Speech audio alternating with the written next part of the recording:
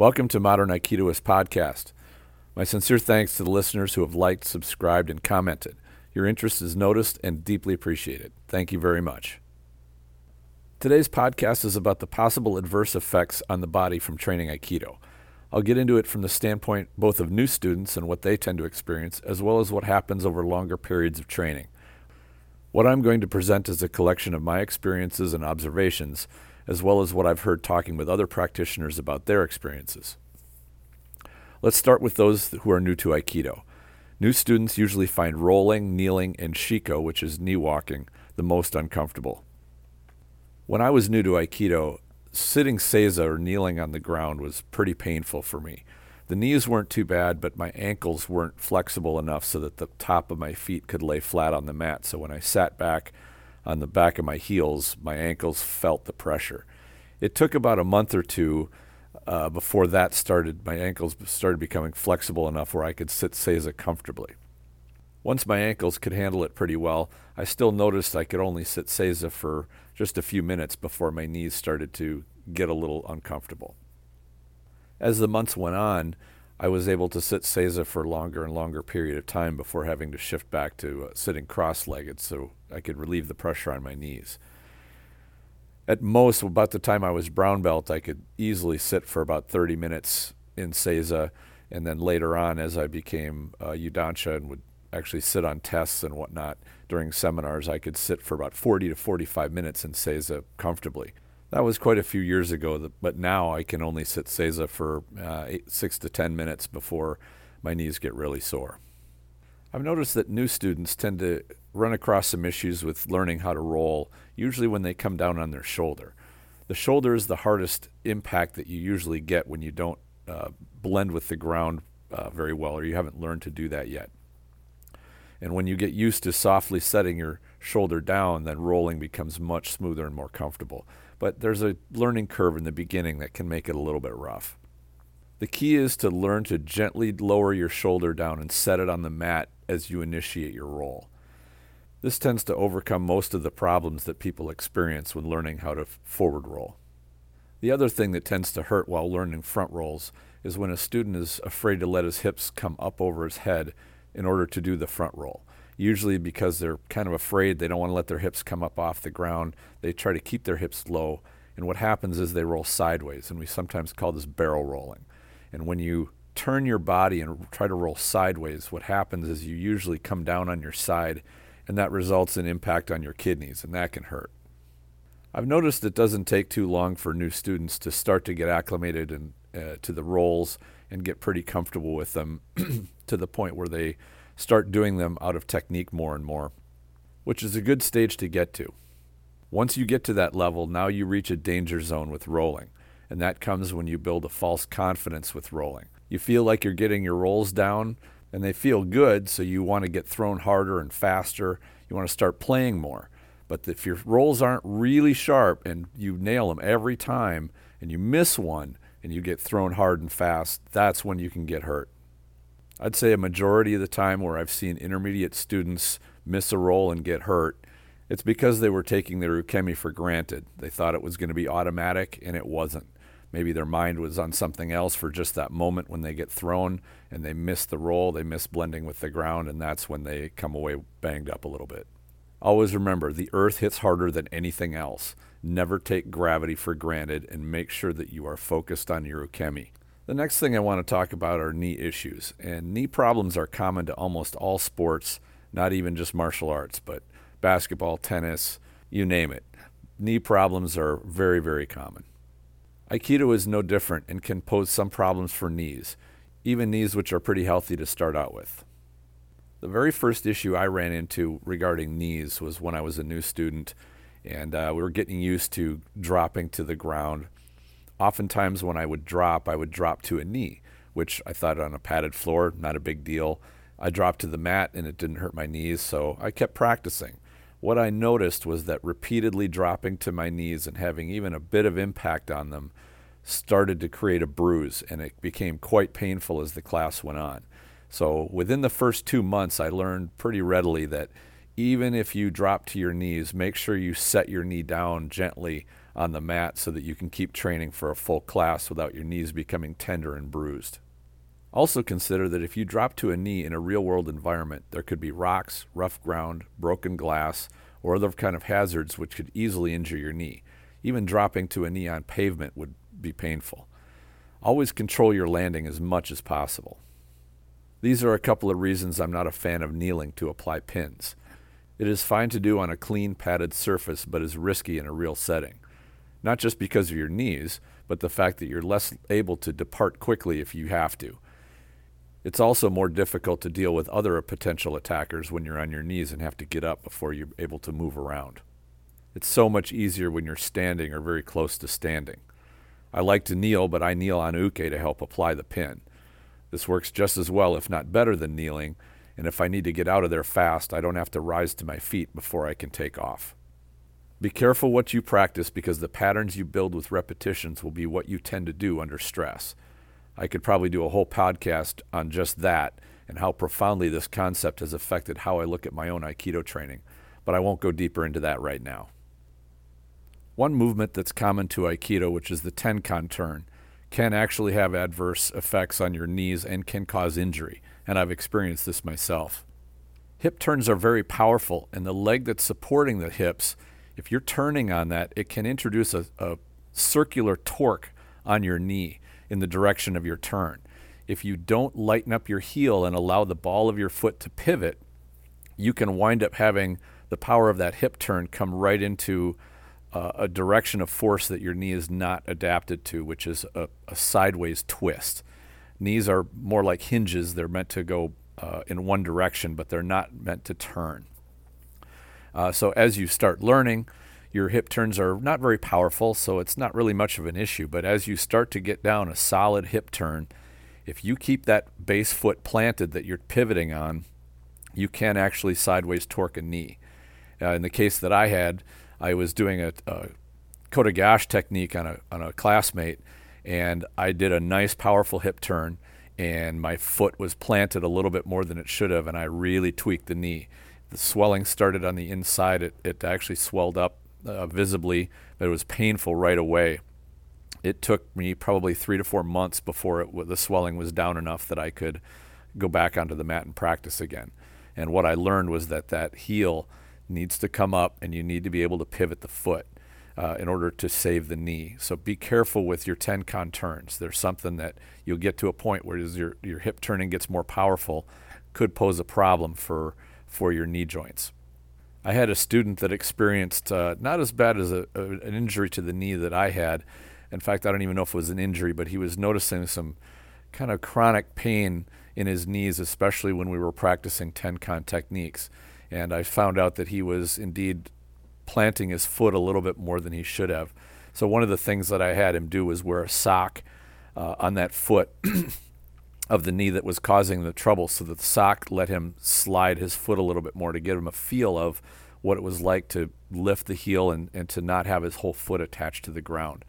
Within a week or two, his knee pain went away, and he was able to take the sock off and get back to training. And then he learned during that how important it was to let the foot swivel on the mat on the ball of the foot. When it comes to break falls, some Aikido dojos do a lot of break falls as part of their training. A break fall is when you land on the ground with your entire side of your body in one motion. Usually this is from a big throw where you're turned feet overhead in a dramatic throw, and it's going to be a pretty hard impact at the end. When you get good at break falls, you can take out most of the impact, but certainly not all of it. There's always going to be the full weight of your body slamming into the ground with a break fall. Learning to do break falls and be able to do them well is something everybody should know how to do. Your ukemi just has to be up to speed when it comes to break falls. As I said before, the earth hits harder than anything else.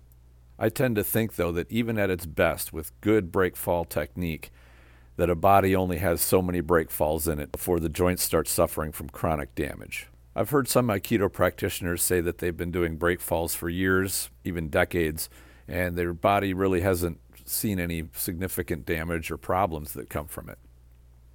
A few years ago, I met a fifth dan judoka who'd been doing judo for over 30 years. Great guy, wonderful to talk to, and a really great instructor. One thing I noticed when I went to shake his hand, that I felt like his elbow joints, his shoulder joint, I could hear them clicking, and I could feel that they were loose. He said, "Yeah, don't worry about that. I've just taken a lot of falls over my time, and I can't really do much of it anymore, but I still love judo, and I'm not ready to give it up." Now, judo's got some pretty hard throws in it, which they practice on a regular basis, and it made me think of what is potentially ahead for aikidoka who do a lot of break falls in their training. Remember, judo practitioners have ukemi at least as good as aikido practitioners do. Everyone is free to choose how they want to train, but my conclusion is that it's best to train break falls enough to get really good at them to the point where you can do them well without thinking about them. But then once you get to that point, don't do as many reps with them as you would. Try to keep your skills with break falls sharp, but really avoid unnecessary wear on your body by doing them too often. This leads us into the subject of koshinage, or hip throws. Usually because Aikido's koshinage tends to throw uke into a pretty high throw, which results in a break fall. So the more koshinages that you practice, the more break falls you're usually taking. I've also heard instructors seem to be concerned with koshinage from the standpoint of nage's knees, especially with the koshinage that most Aikidoists are taught, which is a pretty big hip throw where you roll uke's body over your hip. If you do koshinage really smoothly, you'll bear very little of uke's weight as he rolls over your hip. But if you don't do it quite right, you'll get a lot of uke's weight through your legs and your knees, and this can be hard on your knees too. Personally, I find the setup for Aikido's version of koshinage to be a little clumsy and problematic. It's easy for uke to react or adjust and make your koshinage not work. I have to say that I think judo has got some much better hip throws than Aikido's koshinage, and therefore I like to adapt a lot of those into my own Aikido. The reason being that the judo hip throws tend to be more subtle, more elegant, take less athleticism, and they're less fussy. They're easier to get them to work. Now I'd like to talk about a practice that many Aikido dojos do and organizations do. I'm sure you've seen videos of it, and that is Suwari Waza and Hanmi Handachi. Suwari Waza is when both uke and nage are on their knees and they do technique from their knees. Hanmi Handachi is when nage is kneeling and uke, or the attacker, is standing. There are quite a few explanations for why these practices are still in tests and in training in Aikido. But to me, they don't really make a lot of sense, because how many people are on their knees or kneeling and are going to get attacked or have to do technique from their knees? It really is not a terribly realistic situation. Training Suwari Waza and Hanmi Handachi can be good for mobility, for learning to use your center with your legs and hips, being mobile from your knees, but it really isn't a skill most people will ever need. I did train with one fellow student years ago, a kohai of mine, who was excellent at Suwari Waza, but he was a semi-pro baseball catcher. So his ability to be in a squatting position or on his knees and be mobile was something 99.9% of people will never have or ever need. What I have noticed about Suwari Waza, Hanmi Handachi, and a lot of working on the knees is that most people can only do it for about 5 minutes before their knees really start hurting. And that concerns me for the possible implications of long-term knee problems. I do believe that training needs to be sustainable, and we need to be able to train in a way that is not bringing injury or long-term chronic problems to our joints and our bodies. I'd like to switch gears just a little bit and share something with you that I definitely warn my students about. And that is, when you drop somebody, say with a hikitoshi or a body drop, and you're behind them and you tip them backwards and drop them down and they have to fall backwards, if you're behind them, make sure that you get your knee out of the way so that their head doesn't hit your knee as they fall on the ground. I saw this happen years ago, and it resulted in, I think, what was a mild concussion with the student that got dropped. And his head hit Nage's knee as he fell, and it jarred him up pretty good. I think it's important here to talk a little bit about concussions, or what happens when your head gets jarred or hit pretty well. There's a lot that science and the medical industry does not understand about the brain. It's very difficult to get firm answers from doctors and neurologists because there just isn't enough information for them to diagnose concussions. Here's what I have learned, and by the way, this is not medical advice. I want to make you aware of the subject of concussion so that you can understand how important it is and to encourage you to investigate it for yourself. It may be something you have to deal with at some point in your training. A concussion occurs when the head is jarred or shaken suddenly or suffers an impact. The brain can hit the inside of the skull, causing it to swell up. The swelling can cause a multitude of symptoms, and those include confusion, feeling like you're in a fog, dizziness, ringing in the ears, nausea, vomiting, slurred speech, long delay in answering questions, headaches, appearing dazed, fatigue, and even memory problems. Sometimes a concussion can cause a short-term loss of consciousness, but it usually doesn't. Someone can have a mild concussion and not have any of these symptoms or show any of these symptoms, but the brain has still swollen slightly. If your head has suffered an impact of some kind or you feel like your bell was rung, be very careful at this point. You may not have a concussion, but it pays to be careful. And the reason that is if you did get even a mild concussion and your brain is slightly swollen, that further injury could be really dangerous. It's called SIS, or second impact syndrome. And this happens when you receive a second concussion when your brain is already slightly swollen from a first impact or first concussion. If you've had a first concussion and that brain is slightly swollen and you received a second hard impact, the results can be very drastic, sometimes even fatal. So make sure that if you or a fellow student believe you might have had a concussion, be very, very careful, and I would suggest going very light. Do not risk having another impact. Also follow up in the next few days or week to see if any symptoms emerge. Most often you heal up and there are no follow-up symptoms, but it pays to be extra careful. The additional symptoms that may emerge hours or days after the injury are such things as lapses in concentration or memory issues, irritability or other personality changes, sensitivity to light and noise, sleep disturbances, psychological adjustment problems and depression, and disorders of taste and smell. Definitely seek medical attention if any of these symptoms arise. Concussions happen in many sports, and martial arts is no exception.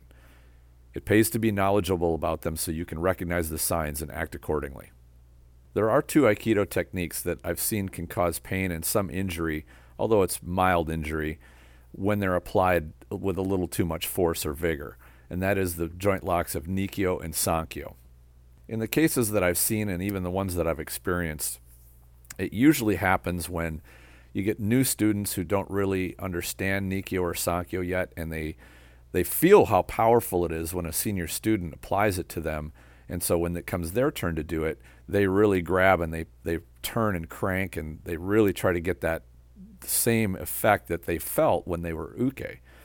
But what happens is they don't get the angle quite right. They don't get the geometry set up quite correct, and so they try to make up for that by forcing the joint. And then what happens when they start to learn is then they use that same amount of force to make it work, but then they find the right angle. They find the exact right geometry, and it puts a lot of juice onto that technique, and it winds up hurting their uke. Then they learn that they need to back off of the power because they're getting the setup just right and the angles just right so that they don't need to use the strength to apply those joint locks. When you learn Nikyo and Sankyo, it's far better to come at it from the softer side up and increase your power rather than try to be too powerful and have to back it off, if nothing else for the sake of saving your own uke. One of the ways that you can encounter pain or injury is by trying to test Nage's technique by resisting it. It's a good exploration for Nage to test his technique, but also be careful of how much stress you want to put on your own joints and your own body in providing resistance when he has the leverage advantage.